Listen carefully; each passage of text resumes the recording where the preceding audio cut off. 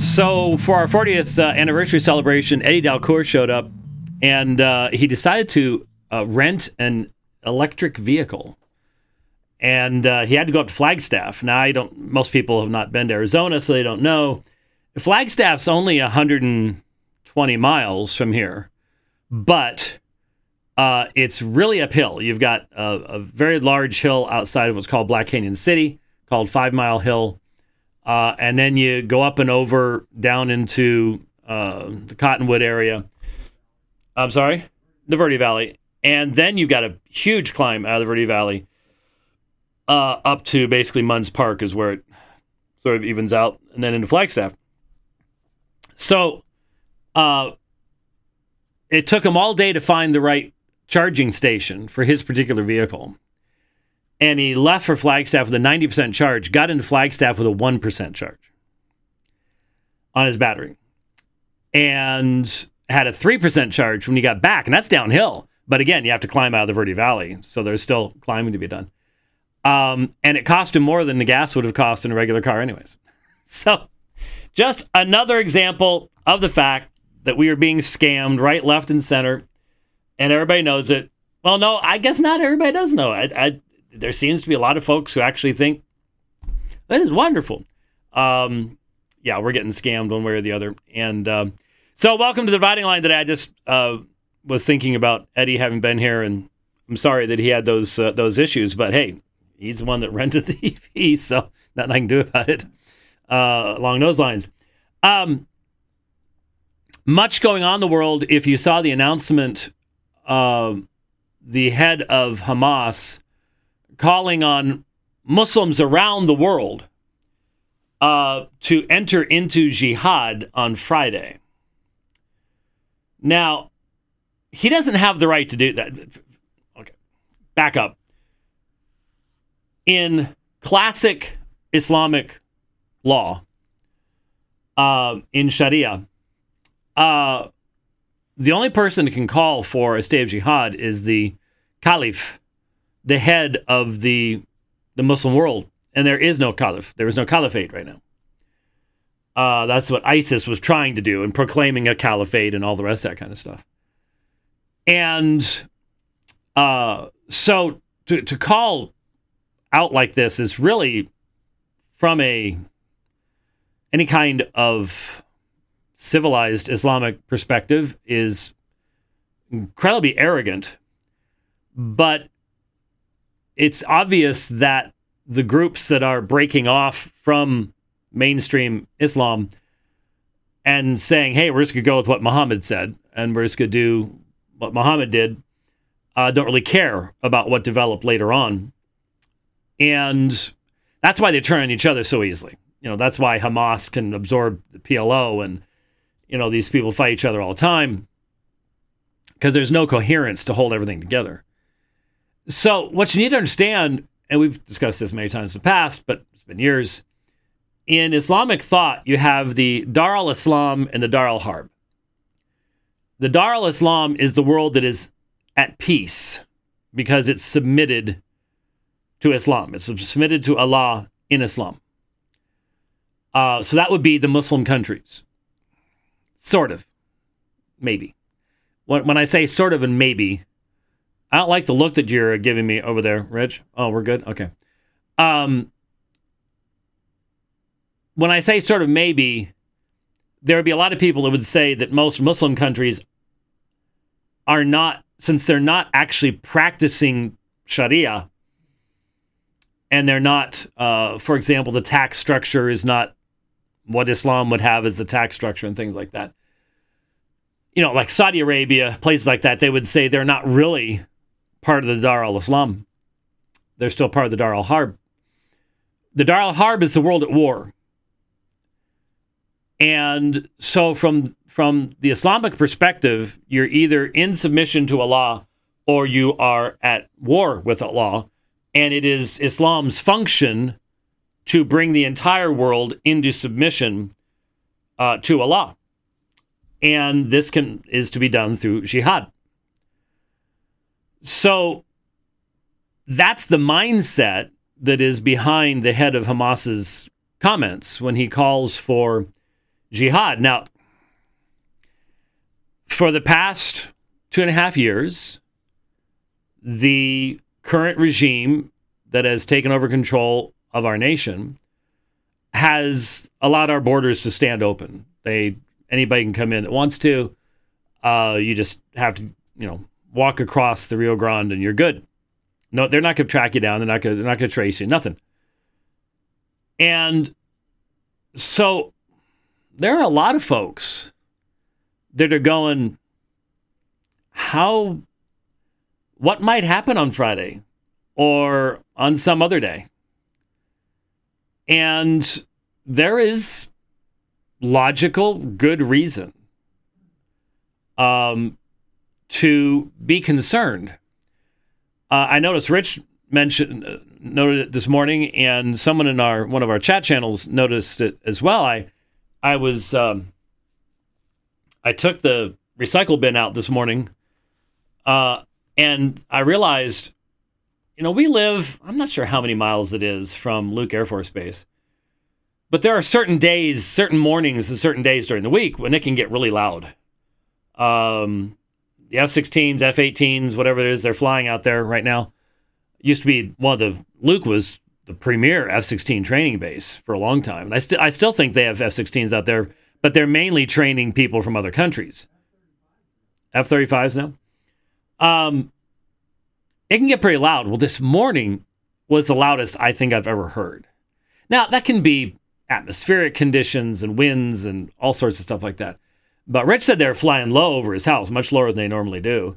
And somebody in our chat channel, who also lives near an Air Force base, said, yeah, I could not believe what was going on, how loud it was for us this morning. It's a completely different base.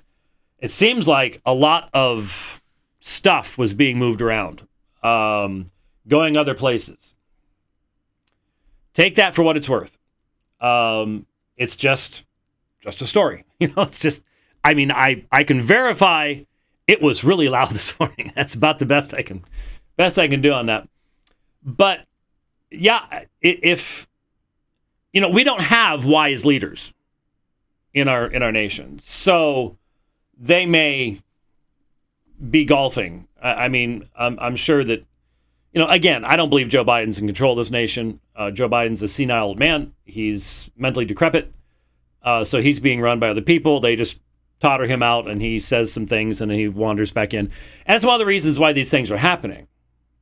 The world looks at the United States and goes, can't worry, not going to worry about them. And, the time of American preeminence is over, in my opinion. And it's just how fast will the slide be, really?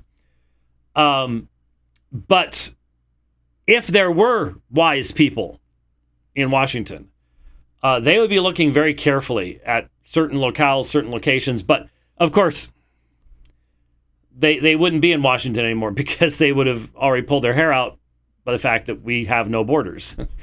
And anybody who wants to can just walk in and go any place they want to. There's no way that you can track all these people and hence know what could be happening in the very near future. So, challenging times ahead. You have your microphone up? Well, I was just going to say, the unusual thing for me was that I didn't mean to put you over there. Let's put you over there. That's better. It just seemed like, shall we say, you can hear the routine throttle of the jet as it's flying over normally, and depending on its height. It seemed like they were in a little bit more of a hurry today. I believe, the truckers would call it hammer down.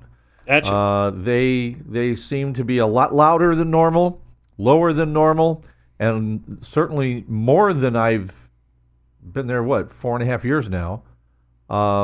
More frequent than I think I've ever seen in that 4.5 years. So yeah, it was really rumbling this morning. So who knows? I have no earthly idea. Maybe some of those planes are from other countries and they're calling their people back and they're taking planes. I don't have any idea, but it could be an interesting time coming up. So there's an explanation of the Dar al-Islam and Dar al-Harb. Hopefully that's helpful to you as you listen to things. our media doesn't know much about Islam, and so they don't give you much in the way of background to be able to understand language and stuff like that. So we try to help with some of that. There was, let me see if I can find where it went here. Yeah, there was a fella, evidently, the Muslims are taking over Times Square and using it for prayers and preaching and so on and so forth in New York City, which is not overly shocking or surprising. Let me see here. How do I get this? This not giving me a option to make it full screen at all. There's just not even anything there. I don't get it. And I can't go back to the beginning. It's not letting me do that. I hate these things. Jesus! What? All right, how do I...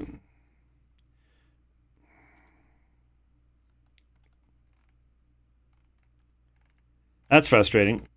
They're starting to put these, like the ones on Facebook, the narrow ones and stuff like that. Started putting them on Facebook, but on YouTube, but they don't have the same controls in them.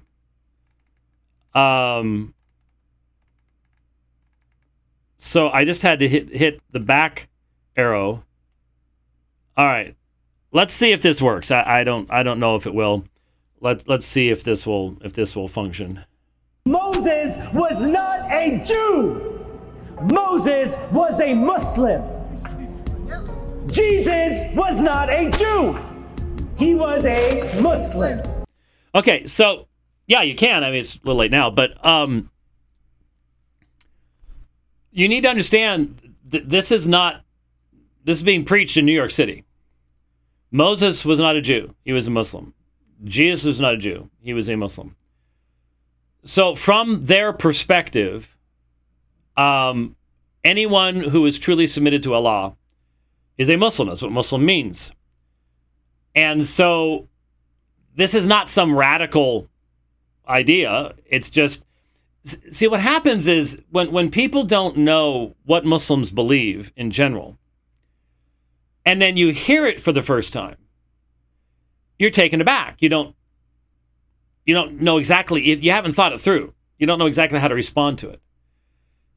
And that's one of the reasons that I think most Christians are really hesitant to talk to Muslims because they don't want to get hit with stuff that they're left staying there going, I've never heard that before. And then they're afraid to say something that would be exceptionally offensive, stuff like that.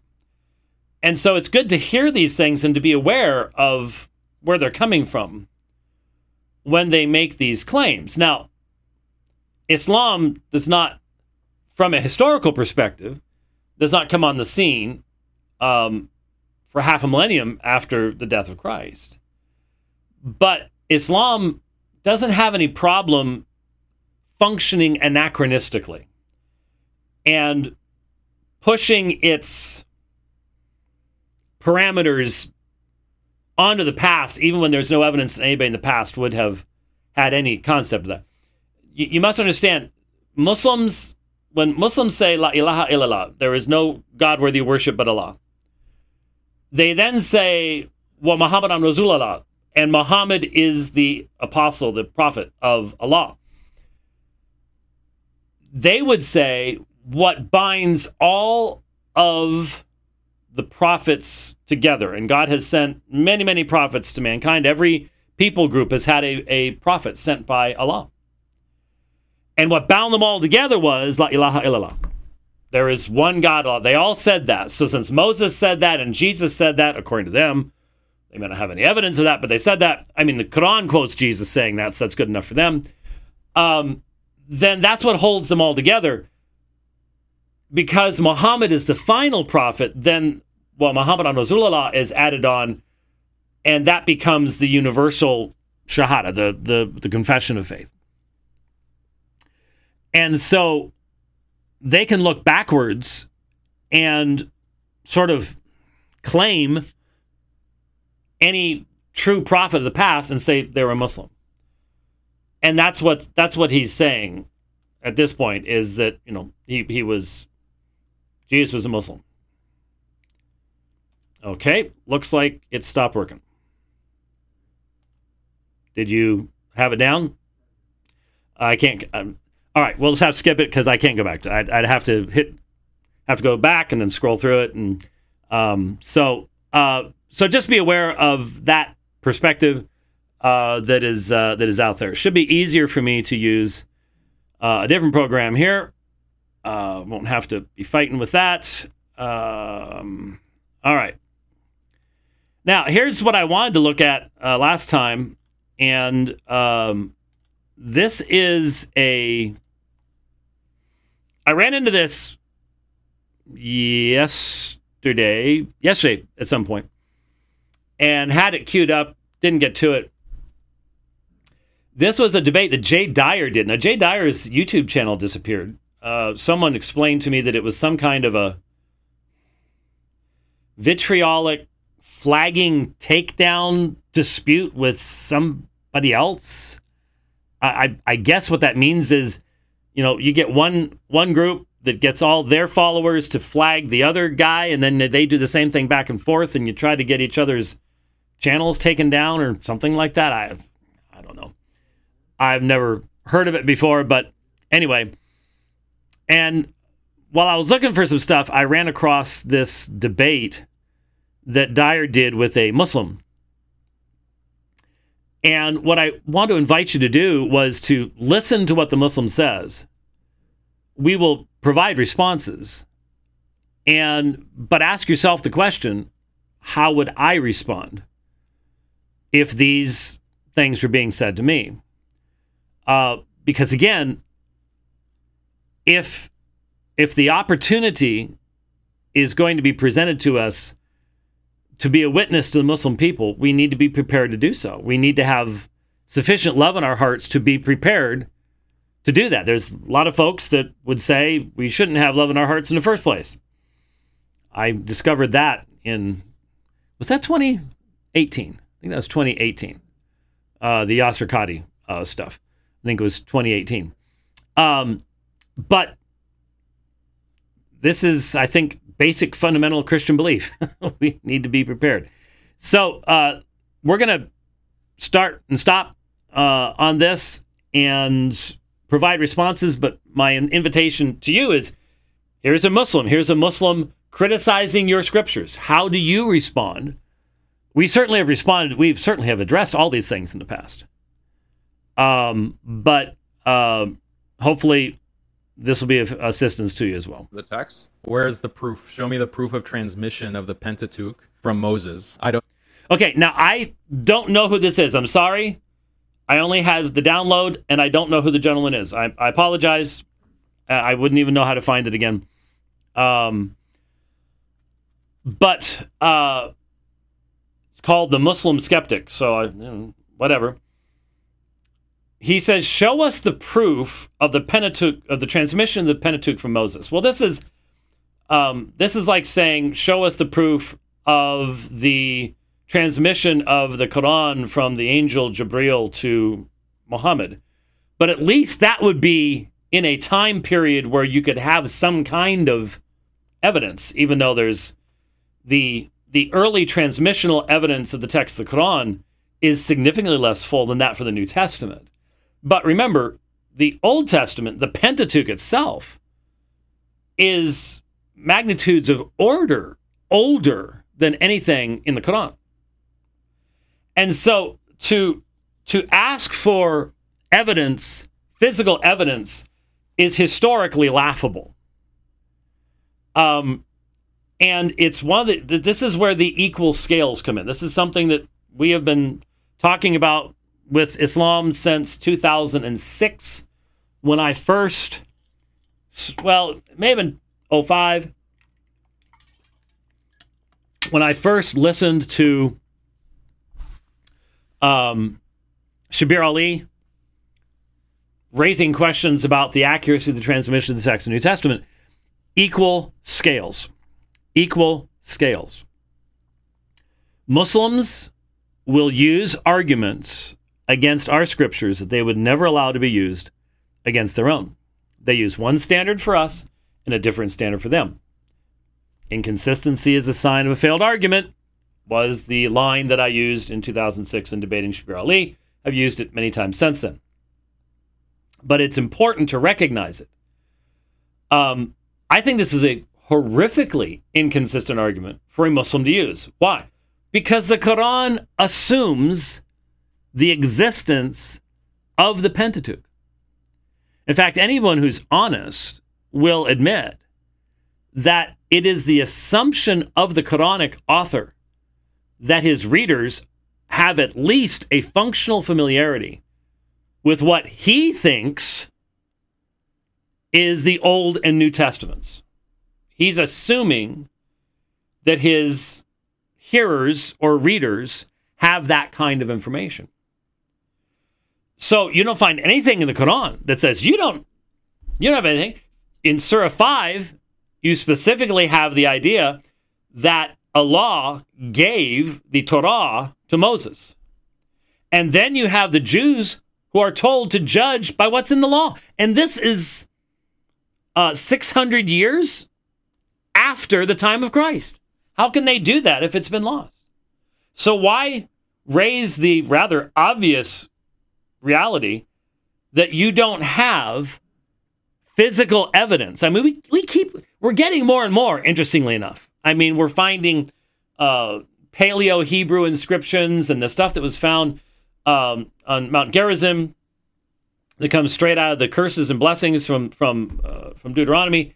We're getting stuff like that, but you would not expect to have what he is demanding that we have. It's a completely invalid argument. It's absurd. And it's inconsistent for a Muslim to use this kind of hyper-skepticism in light of the acceptance of the content of the Old Testament by the Quran. It's a really inconsistent argument. I think even any evangelical Christian scholar is going to claim that the Pentateuch has been preserved. Your argument that the Pentateuch, right here, I do. You want a good example of it? The X-ray radiography reading of the fossilized scroll in the Dead Sea Scrolls. Now, if you want to go, well, Dead Sea Scrolls way after when it was written, that's true, but they're a whole lot closer than anything else that was written back then. There's nothing in the world as close. I mean, the best you can do is some inscription you dig up someplace. There'll be a small portion of something. But the Leviticus scroll that was only recently, through X-ray technology, unrolled because it's fossilized. If you try to touch it, it just breaks down. So they use X-rays to read the scroll. It's fascinating technology. They recognized, of course, the inks had certain properties, and so you could differentiate them and use computers to unroll the scroll. And guess what it was? It's the Book of Leviticus. It's the Book of Leviticus in the Masoretic tradition. And just like the Isaiah scroll, which is contemporaneous but wasn't fossilized, just like the Isaiah scroll, there's no difference between the text that is found in Leviticus there and what's in the Masoretic text 1,000 years later. So Islam has nothing like that. Nothing. Zero. Nada. So you have to, again, apply a hyper-skepticism, which, given the nature of, for example, the narrations of the Hadith or something like that, is just not a place where a Muslim wants to be. It's an inconsistent position to be in. It's unequal scales. So there's lots of evangelical scholars who would affirm the accuracy of that transmission, and you have to simply assume a level of hyper-skepticism, which, when you have your own book that has its own textual issues, which is significantly younger. Significantly younger. I mean, we're talking 1400 BC in comparison to 600 AD. There's a 2,000-year difference, 2 millennia. And you want to compare these? No. About consistency, you show the different verses on the board. So what? What does that actually prove? Which version of... Now, I don't know. This was just a clip, so I don't know what Dyer was saying. Can't really comment on that. But he then asks, which version of the Hebrew Bible are we talking about? The Hebrew Bible are we talking about? Are we talking about the Masoretic text, Septuagint, Dead Sea Scrolls? Okay, so these are, anybody who's listened to this program for any period of time at all knows that these are terms that we use regularly. The Masoretic text is the traditional text of the Old Testament. I'm looking for whether I have my Biblia Hebraica Stuttgartensia in here. I don't think I do. Well, I do, sort of. All right. Hold on. We're going back in time here. Pull this baby out. So this was my first Old and New Testament Greek Hebrew that I had bound together. They even had to trim off some of the side here, and I've noticed I did dye the page edges, so they're a little bit crinkly right now. Haven't opened it up since I did that. But so this is the Masoretic text right here, the Masoretic Hebrew text, now in a font size that isn't overly relevant to me any longer. So there's the Masoretic, today identified as the Biblia Hebraica Stuttgartensia. Only 8 substantive differences between that and the 1525 Blomberg text that was used under the King James Version. There are standardized texts. The Masoretes did create an incredibly complex and incredibly useful mechanism to guarantee the accurate transmission of the Hebrew text, but they're doing this 900 years after Jesus. And that's what makes the Isaiah scroll and Leviticus scroll so important. They are from 100 years before Christ, Masoretic text 900 years after. No change between them means you do not necessarily have to have alteration of the text itself in transmission over time. Because there you've got 2 examples where there isn't any change. Now, the Jeremiah scrolls from the Dead Sea Scrolls and the Jeremiah version, the Septuagint, very different than the Masoretic text. But again, there's a rather obvious reason for that.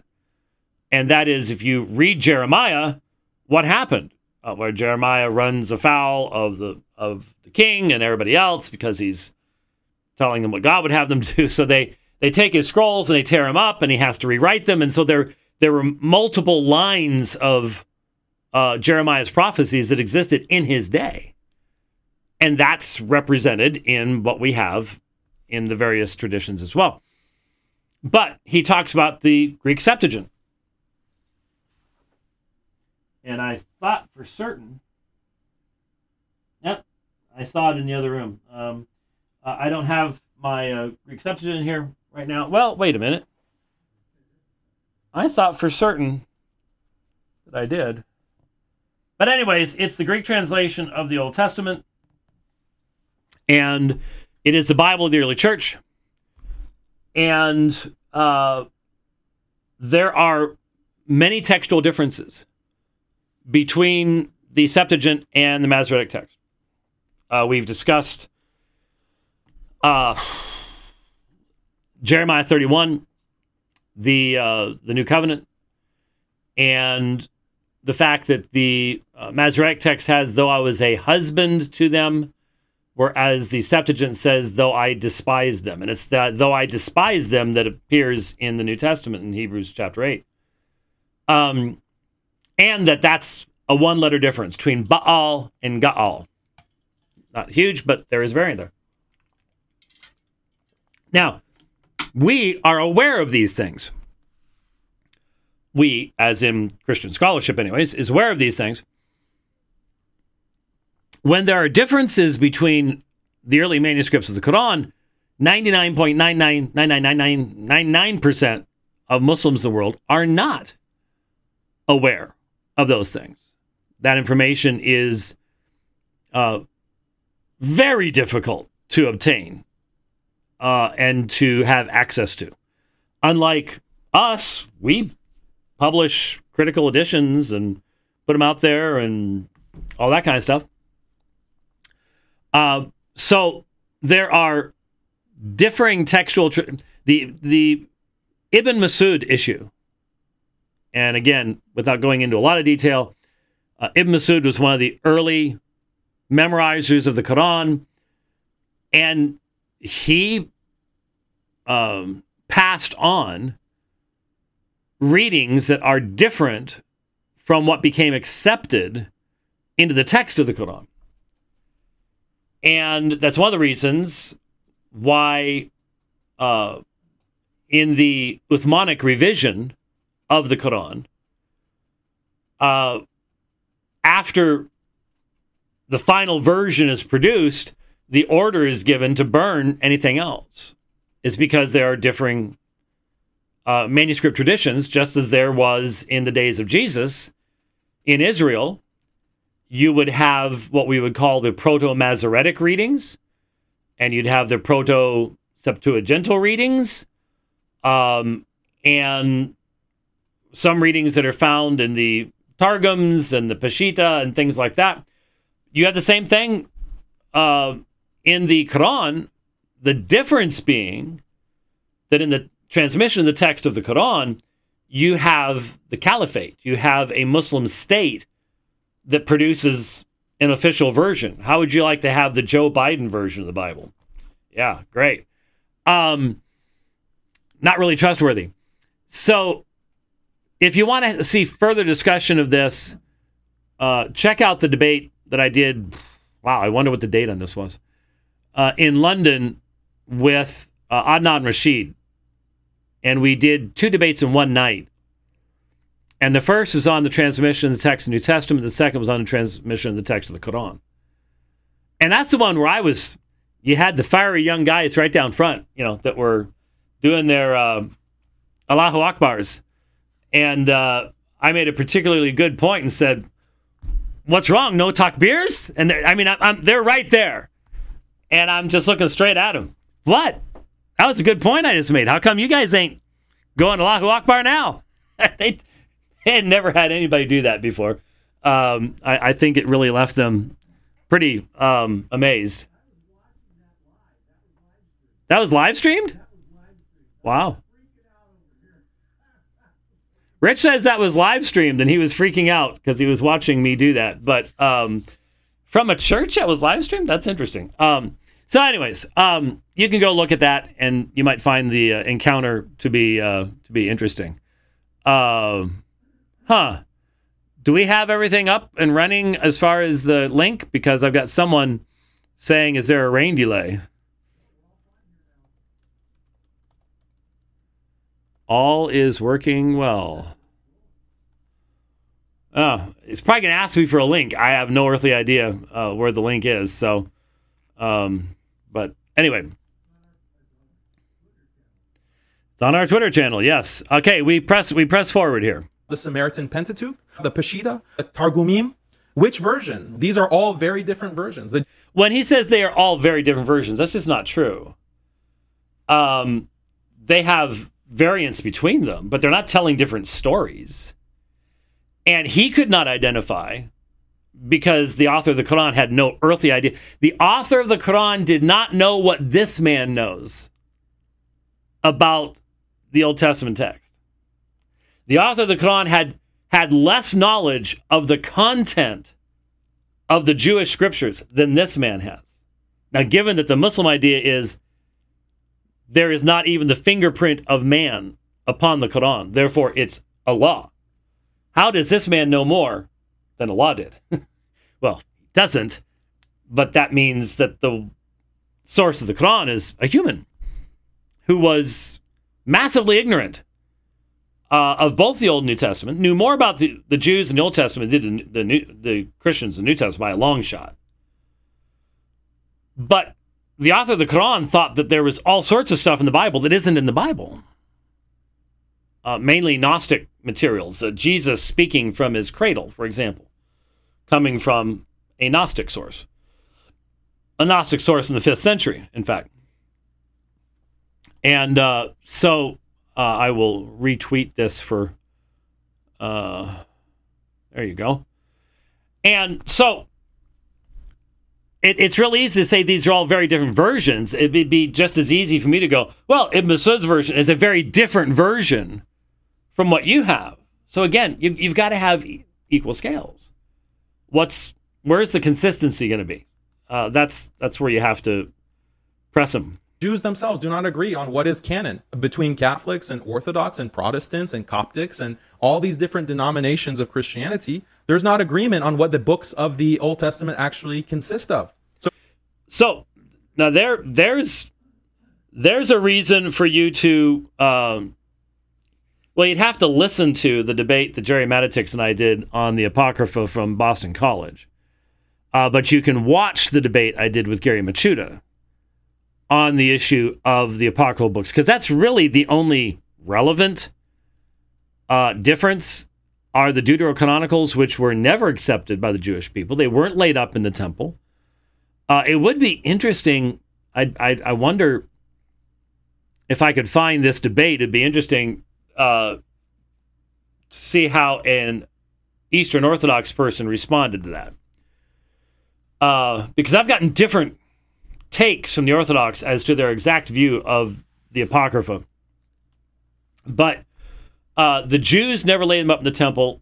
They were never accepted by the Jews in Israel. You'll read books that will say there was such a thing as a Palestinian canon and then a Alexandrian canon. That's not really true. The apocryphal books became popular amongst Christians primarily because of their inclusion in most manuscripts of the Greek Septuagint. But you can go back to Origen, Rufinus, Leto, Sardis, Jerome. They all came to the same conclusions that these are not canonical books. And it's Romans that tells us that the oracles of God had been committed to the people of God, the Jewish people, at that time, and they never viewed these books as scripture. So there's actually very, very strong foundation for having that particular view. And besides that, there's nothing in those books that would be at all relevant to Islam. They're just historical books. And really, the only reason there's dispute about them all, they're so vacuous as far as any particular doctrinal content, is about purgatory. And even that, when you read the story that is referenced in the prayers for the soldiers who had died with idols on them, that was a mortal sin. You don't pray for people who commit a mortal sin. That's not even relevant to the subject. So anyway, this is again just throwing stuff out there for the sake of throwing stuff out there. Maybe in the hopes that, in these debate formats, no one's got time to respond to everything. You can throw out more stuff. You could literally throw out in 3 minutes so much stuff that it would take an hour to adequately, truthfully, accurately respond to it. And there are people who do that in debates. That's how they feel they win them. When you hold up your chart, that really doesn't tell us anything because you have all of this variation in the books of the Bible. Oh, well, that was the end. Okay. All right. So I didn't see the little thingy getting all the way over the side there. Anyway, those are the types of assertions that we need to be prepared to deal with. And I believe we all should be. Sure. Okay. Being able to read Greek, Hebrew, a little bit of Arabic. Man, my Arabic's very rusty, but that's obvious an advantage. But there are fundamental factual realities that anyone can become aware of and be prepared to share, most of the Muslims that I've talked about my many Muslim cab riding, Uber riding, witnessing encounters, vast majority of them didn't have this kind of background, this guy's type of background. Not going to be making that kind of argumentation. And so you're not necessarily going to run into that, but you sometimes will. And that's why I say to everyone, one of the most important areas for a Christian today to be investing time in for yourself, your family, your church, your children, is in the trustworthiness of Scripture. That's where the attack is. And this ministry has spent 40 years seeking to equip, provide foundation, provide answers on those very issues, because it doesn't matter who you're dealing with. We had to start doing that with the Mormons. And then you start dealing with Jehovah's Witnesses, and you're like, wow, they say they believe in the perfection of Scripture, but they've provided a gross mistranslation of the Scriptures. And when you really think about it, they have to do this, that, and the other thing to leave room for the governing body and its authority. We know what Rome does in regards to a denial of sola scriptura. The more and of course, dealing with atheists, I mean, they're just open about that type of thing. It is one of the key foundational, fundamental apologetics issues. And the same thing is true in dealing with the Muslims. They've basically, most of their people are repeating secondhand information.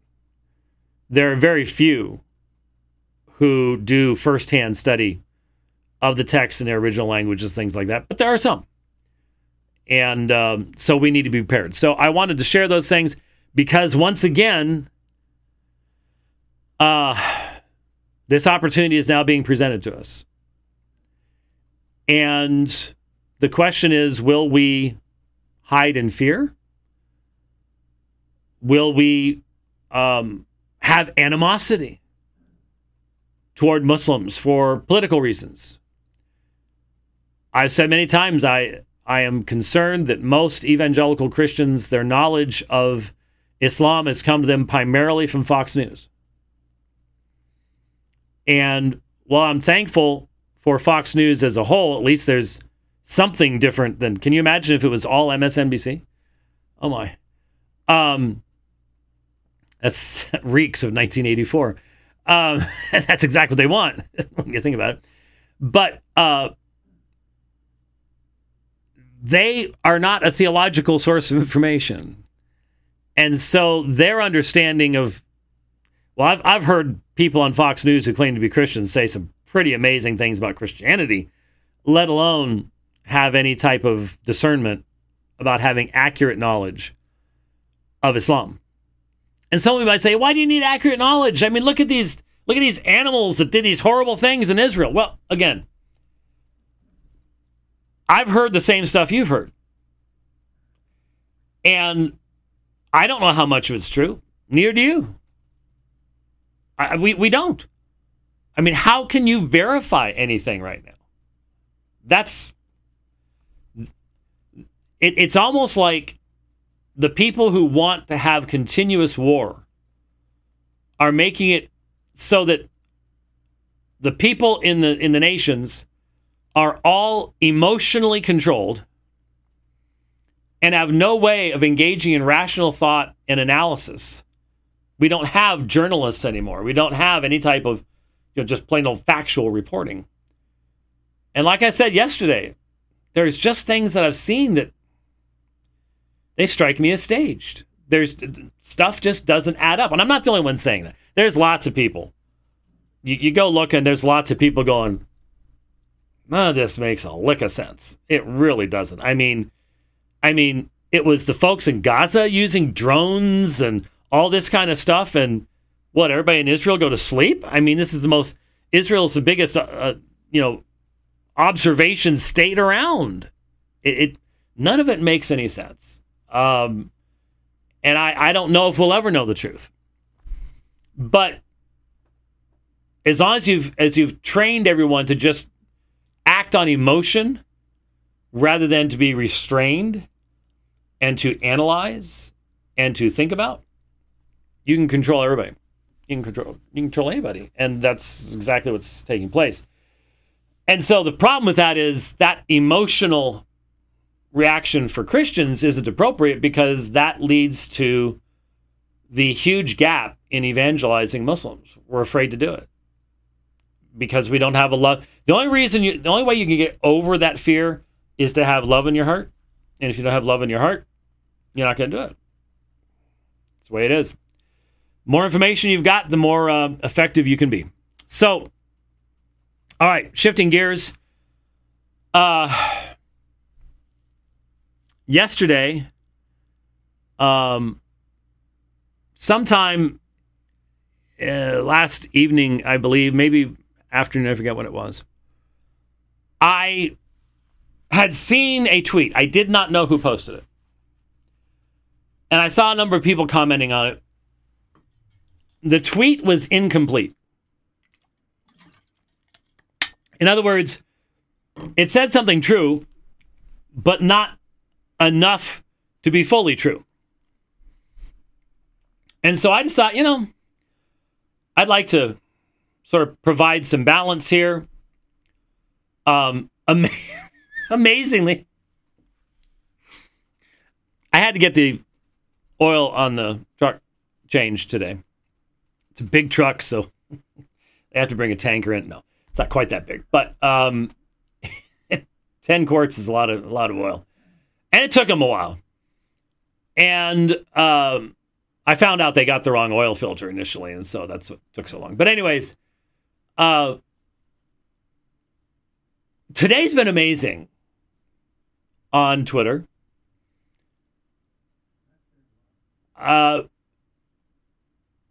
I've discovered that I've been bought off by the globalists. I'm not sure what they did. What did they get us?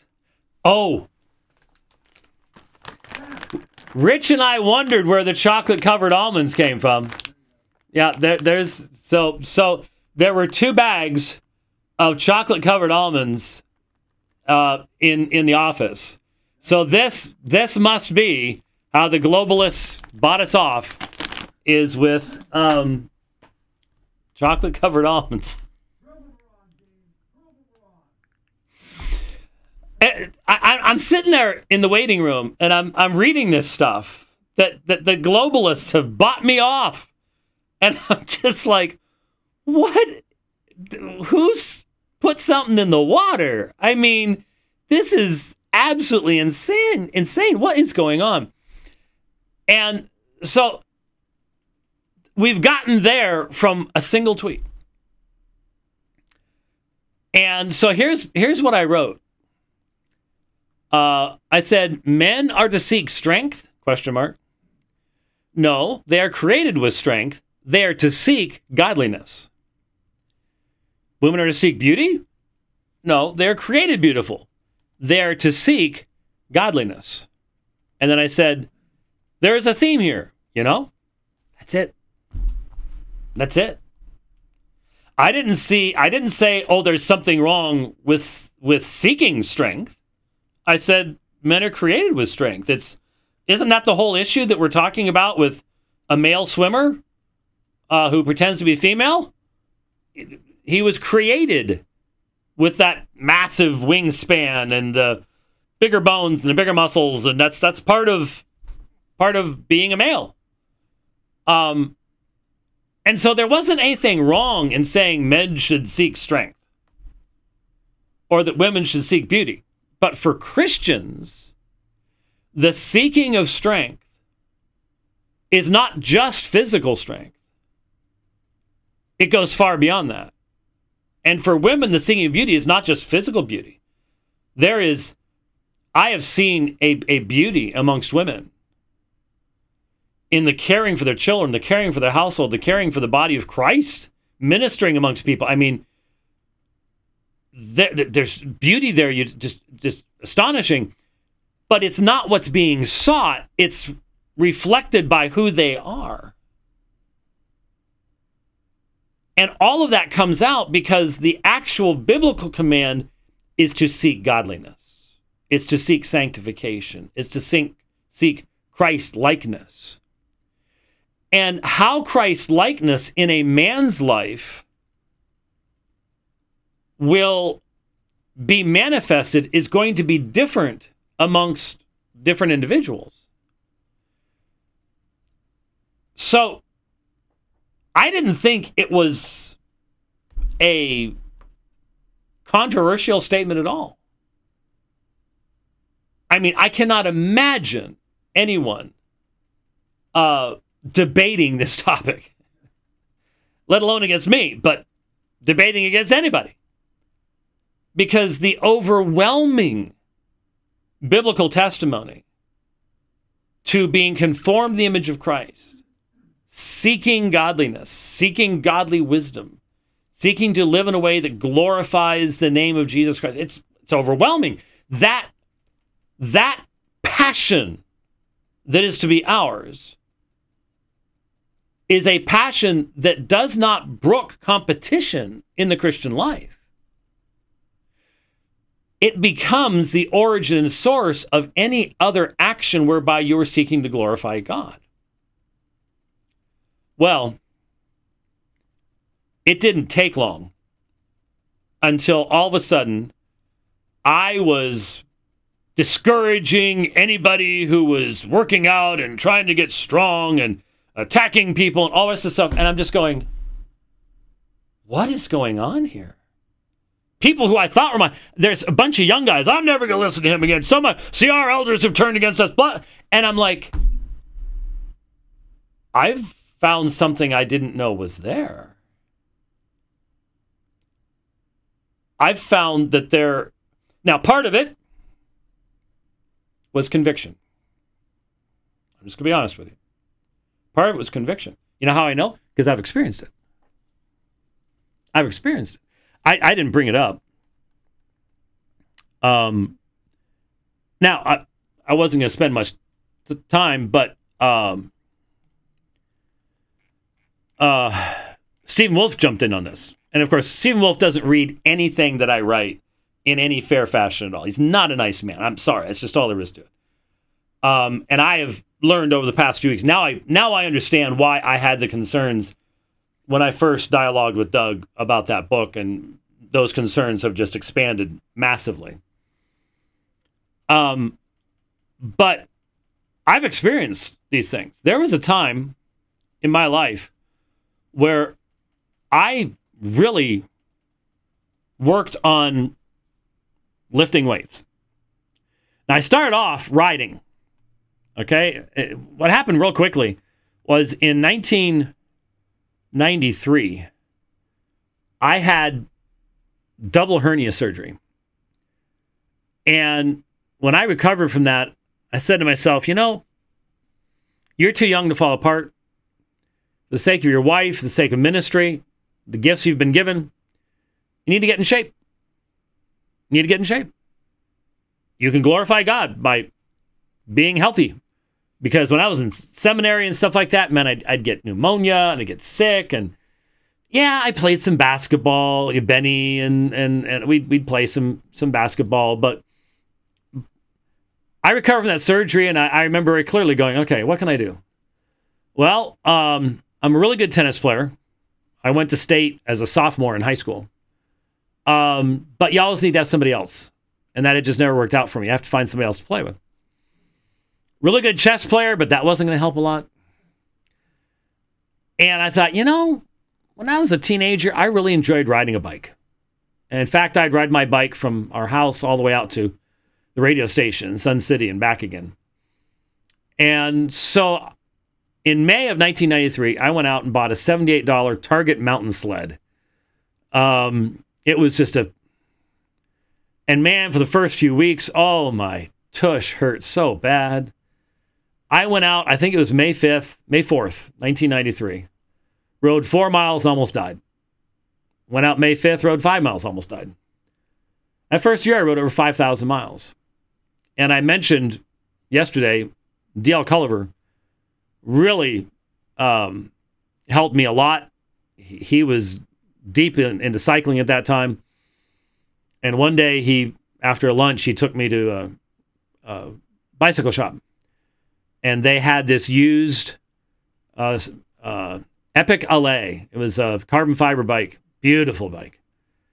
And since he was one of their best customers, they gave it to me for pretty much what they had into. It was like $500.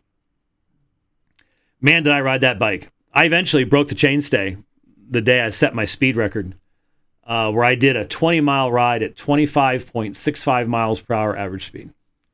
You all go out and do that. You do that right now, those of you. That's fast. And I actually broke the frame. I was putting so much wattage into the chain. But he's the one that got me into it. And as I've mentioned, that was 161,000 miles of riding ago. So here I am with the kids after finishing El Tour de Tucson back in that time period, probably about 19. That's actually the same. That is the bike right there. I can tell you. I know you can't see it, but I can tell by the rims. So that would be 94-ish, I think, probably about 1994. And that's Summer and Josh. And obviously, we did not do the camera angle real well. So, and then in 1998, I believe, I started lifting weights. And from 98 to 2005, I was a weightlifter. And this is me in about 2004. I would get up at 2 o'clock in the morning and slam a protein shake. I was dedicated. I was committed. And that was me in 2004. And then I tore up my right arm doing standing curls, Olympic bar, and 245s on it. And I tore up this elbow. It's still torn up. There's many things I can't do with that arm. And so I got back on bike. But then in 2010, I radically changed my diet. The weight came off. And starting in 2011 is when we started going up to Colorado, started doing all these huge, long, high-altitude rides. I think it was 2013. I rode 10,500 miles in 1 year. The next year I started running and rowing and did that up through 2020 when health issues started cutting back on all that. I understand. I understand the buzz. I understand the addiction. I understand when I'd be in an elevator and the door would open, there's a little old lady staying there. She didn't want to get in the elevator with me because I look like Jesse Ventura. And there is a part of you that likes that. So you'd wear the short sleeve shirts and you'd roll the sleeve up, make sure everybody could see the guns. And you might wear your shorts in such a way that I was never the big upper body guy, but man, my legs are still strong. 161,000 miles, that's a lot of pedaling. And I could squat like anything. I could do leg presses like anything. And so, you're flexing your calves and I know how it works. And you can become obsessed with it. It becomes something that marks out who you are. And I get it. I understand it. And I understand that it can become an idol in your life. I am not saying that working out is automatically an idol. I worked out this morning. I was so thankful this morning. I was just about to get on bike inside my Wahoo bike. I squatted down to pet my cat. And I went into SVT. Supraventricular tachycardia. It's the bane of my existence these days. Has been for 3 years now. We had it under control. Something changed. And we're not exactly sure what. And I was disappointed. I needed to ride this morning. I've got goals for the year. We're going out of town. And it can be really, really frustrating. No two ways about it. Thankfully, I got it stopped by doing crunches. I've actually discovered that doing slow crunches about 65% of the time will get me out of SVT. Who would have thunk it? Anyway, I got stopped and I rode this morning. Yesterday morning, I did a race. And it was a tough race. And I finished in the top 25%. And that's not even in my age group.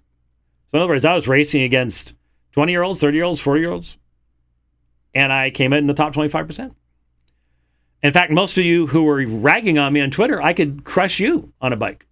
Even now, at over 60 years of age. Just a fact. So I've got nothing against working out. But I will never understand how any of you could have read what I said, who claim to be a Christian, and open up the pages of your Bible and not realize that what I was saying was self-evidently true. That there can be no comparison of the passion that we must have for godliness in comparison to anything else. And I know, believe me, I know exactly what because I've seen it. I know exactly what you're saying. Well, I'm just expressing my zeal for God by what I'm doing here. I'm seeing stuff. There is a unhealthy, imbalanced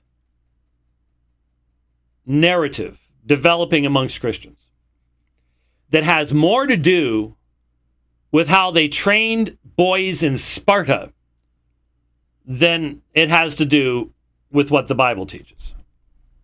What I mean by that is, if you remember the movie 300, they would take their 8-year-old boys and throw them out in the woods overnight with a spear where there are wolves and wild animals to teach them to survive. And if they don't survive, they shouldn't have survived anyways. And I'm seeing that mindset. That doesn't come from Scripture. That comes from paganism. I'm literally seeing people who are exalting the idea of how big you can get your guns. That somehow has something to do with fulfilling Christ's mandate for subduing the earth. Well, okay. And I sit back and I go, let's think about top 10 men you can think of that have influenced your life, that have had a positive benefit from the past. How many of them were weightlifters? Spurgeon had gout. In the last few years of his life, RC was on oxygen. MacArthur, I guess, played football at sometime. But when I look back at the people who have had massive impact, they lost children the reformers. Every one of the reformers lost children. Calvin had a 28-year headache. He wasn't a pretty boy. Luther had multiple heart attacks where he died. He wasn't exactly in good shape. He had massacred his body as a monk. Struggled his entire life. You look back down through church history, most of the godliest men struggled physically. They weren't walking around doing the thing, In fact, I saw a meme.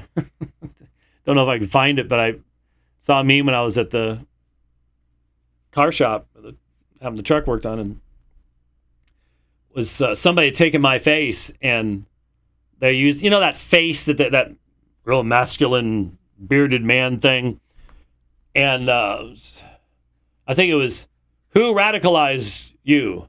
And then the face comes up to me and says, you did.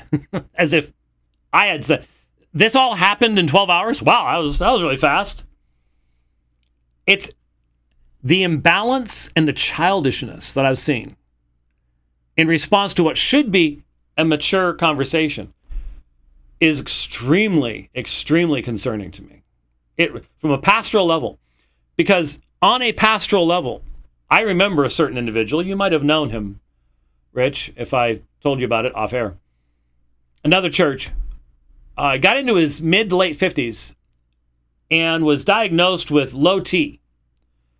And so the doctor started giving him testosterone injections. Now, I'm not saying this happens to everybody. I'm simply giving you a real life example. And the result was this individual slowly just drifted away. Their priorities changed. What they wanted in life changed. And they left the faith. They left the faith. I've seen it happen. I have seen young men become so enamored with their power and their strength and their muscles that they fell in love with the world and they walked away. And if you haven't seen it, then you're blinder than a bat. It is a pastoral concern, and every pastor in this audience knows it is. But I can just hear what there's one. Yeah, but there's just, you just want us all to be fat and slovenly. And, oh, really? Did you see the pictures I showed you? Did you see the pictures I showed you? Don't even give me that. Stick that in your ear. I don't need it. Tell you what, if you think I'm actually saying I want people to be fat and slovenly, here, do this. Do this. This was July 9th, 2016. Please notice, this is the triple bypass 2016 east to west. 188.7 kilometers, it's about 120 miles, 117, something like that. 3,126 meters of ascent. That's over 10,000 feet. Just so you know, it's between 7,500 and 12,000 feet above sea level. This is high altitude riding at 22.9 kilometers per hour. And here's the thing. That's July 9th. Click. And it went back to July 9th. Oh, lunch ride. Never mind. Come on. Get me to July 10th. It does not want to get me to July 10th, so I won't be able to do it. But July 10th, for some reason, I don't know why it's stuck on going back and forth between this. Oh. Anyways, July 10th will be the exact same ride, but in reverse. So in other words, 2 days, there it is, July 10th. Yay! July 10th. 188.72 is 0.02 kilometers farther. Same speed, amazingly. Both of them, 8 hours, 15 minutes. That's 120 miles, 10,000 feet of climbing. So in 2 days, 240 miles, 20,000, 21,000 feet of climbing at high altitude. Don't tell me that I'm sitting here saying, I want you all to be fat and slovenly. Because there's only a few people in this audience that could do what I did then. So don't even give me that stuff. I don't want to hear it. It's ridiculous. It's absurd, and it's a lie. I'm not saying that. What I am saying is there's a far greater danger of appealing to the foolish pride of life amongst young men. If you've never seen it, then I don't know what you've been doing. You're not in pastoral ministry. There is nothing at all controversial about saying that the most important thing for a Christian is Christ-likeness. And that will not look the same for everybody. And if you're going to invest yourself to become some ripped monster, you better be able to explain how that is the best way for you to be Christ-like. Because I know there are a number of times that I probably didn't need to have lifted as long as I did, and there were more important things I could have done. Same thing on bike. At least on bike, I learned how to redeem that time. That's where I would read and prepare and do all that work. But there should not be any controversy about this. And people are saying, yeah, but, we've got all these metrosexuals. I thought we were already disgusted with them. Don't we mock the man buns every day? I didn't even think that was a question.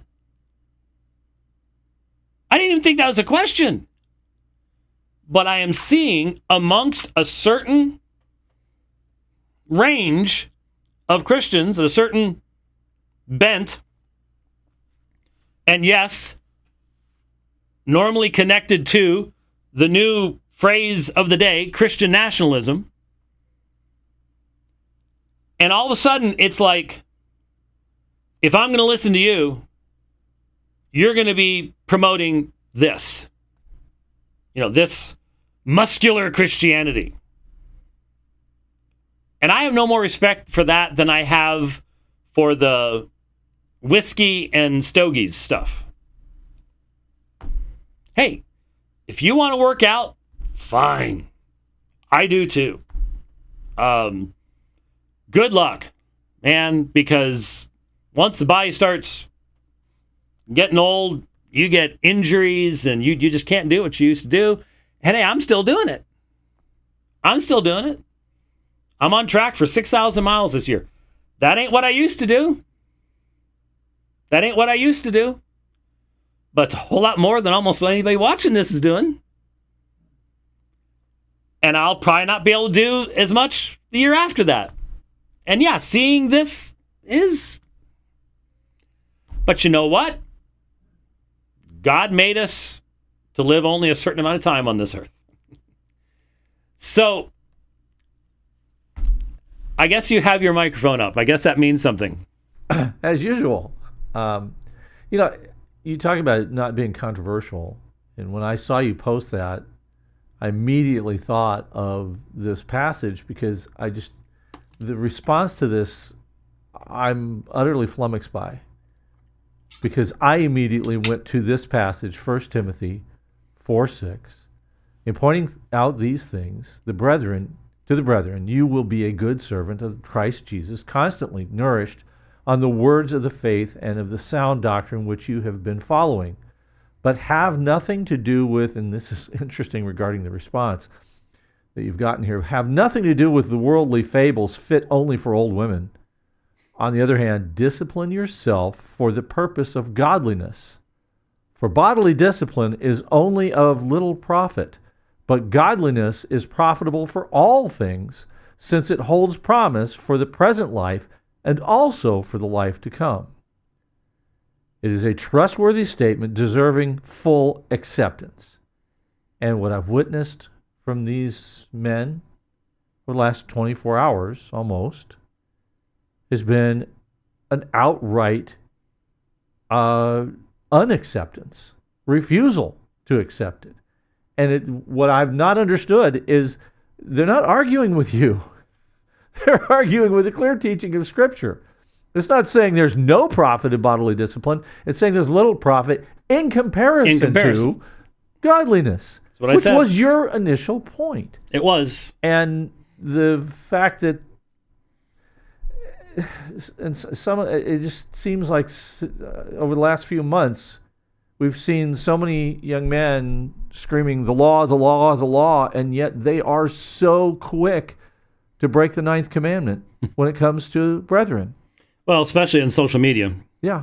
And so Well, I've gone a long time on this. Let me just, Stephen Wolf responded, when I got done with the program yesterday, I posted quickly that, I had seen some of the stuff that was being posted, and Stephen Wolf said, it's like saying that we should not cultivate a taste for visual beauty because a blind Christian man can't, and he's equally called to godliness.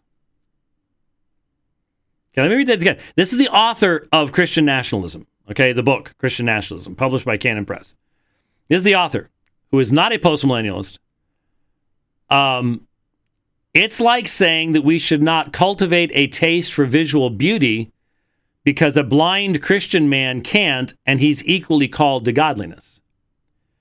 No, it is like recognizing that God gives differing gifts to different people, but we are all called to have the same primary passion of godliness in our lives, and that is going to manifest itself differently. to say that every man has to be concerned about the size of his biceps is absurd. It's just simply absurd.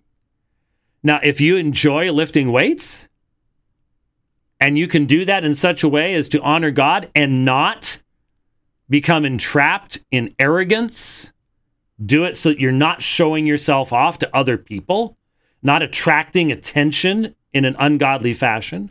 If you can do it as a servant, great. But is there anyone in this audience who can be honest enough to admit that that's a huge temptation? When you have success, it's a huge temptation to show off. It's a temptation. We've all given into it. So why is anyone arguing about this? I don't know, except that it has become a meme. And I'm really disappointed to people I see picking up this meme. Well-known names saying, oh, you're ragging on us all for getting fit. Has nothing to do with anything. It has everything to do with warning there needs to be balance. And that balance is provided by looking at what Scripture says is the primary command. And you see, me and, well, Justin Peters was at G3. Justin Peters cannot lift weights. He is in a wheelchair. When he was in Israel a few months ago, he had to be carried around everywhere he went. Hats off to all the guys that did that. I mean, fantastic. Are you telling me that God did something wrong? That Justin Peters is less manly as a result? Of course not. So don't put yourself in the position of judging others. From a pastoral perspective, there is danger in pride and arrogance. And one of the most prideful and arrogant places on the planet is a gym. You know, the amazing thing is, this is such a first world argument. So many of our brothers and sisters live in a world where they wouldn't have enough extra calories in a day to even try to work out. They can barely get through what they have to do to gather their food. And we're arguing about this? You say, well, you're the one arguing. I'm just going. I literally had people, I said last night, well, at least I know where I'm going to go on Sunday. Because last Sunday I preached on apostasy. I really hadn't decided yet where I was going to go this Sunday. And I'm like, well, I know where I'm going to go now. I had people coming down on me like that, for that. And I'll bet you most of them never preached a sermon in their life. Hope they never do. It's amazing. The responses were acerbic and nasty. And that's what tells me, at least for those who are truly Christians, I think part of it was just simply they know that what I'm saying is true. And they're reacting against it. Oh, don't say it about me, because they know deep down inside, yeah, I'm proud of what I've done. And I like when people see those guns, you know. That's what guys do, you know. Someone pats you on the shoulder and you immediately, you know, get that muscle out there, you know. Yeah. See, I know. Been there. Repented of it. So if you want to work out, if God's blessed you with wonderful genetics, great. Guess what? You will age. And you will never be able to look back and go, I wish I had worked out more and done less for the kingdom of Christ. Never happen. It'll never happen. And those big muscles will get smaller. It's the way it is. It's the way it is. I can't put out the watts I used to put out. Oh, man, could I crank watts? Can't anymore. I'm doing the best of what I got. I'm thankful that I can still swing my leg over the bike and go. And I hit 155 beats per minute on my heart rate yesterday. I've got friends who tell me I should never do that. But I can still get there. But I know the day's coming when I will swing my leg off that bike for the last time. And what I've been telling myself, this is something I've had to say to myself. When that day comes and I have to sell those bikes and the shoes and get rid of all the cycling shorts, and I can't ever do it again, is my attitude going to be one of disappointment and lack of contentment and complaint against God? Or is it going to be, thank you, Lord, for all those years? I've never been hit by a car. Came real close a bunch of times. But I've never been hit by a car.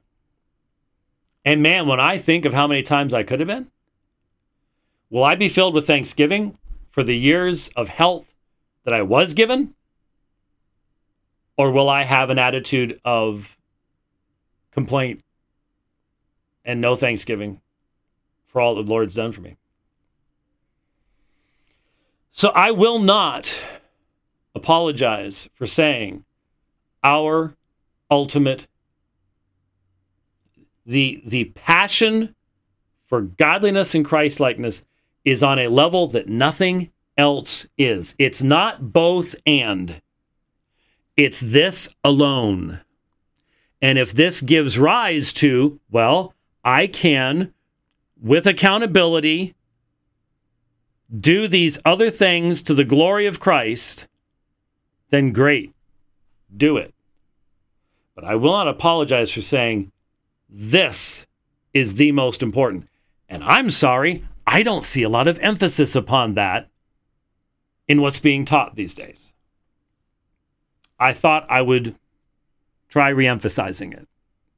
Thank you to everyone who gave me very good reason for coming to the conclusion that it needed to be reemphasized. It really did.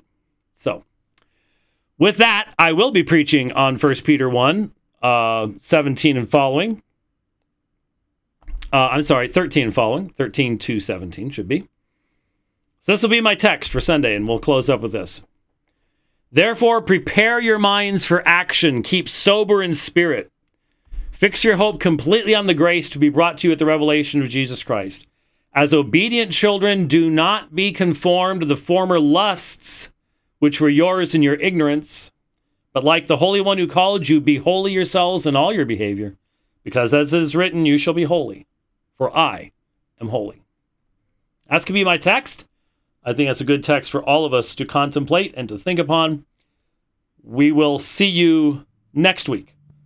On the Dividing Line, we have some special guests next week as well, so keep tuned in for that. I think you'll find it to be fascinating. We'll talk to you then. God bless.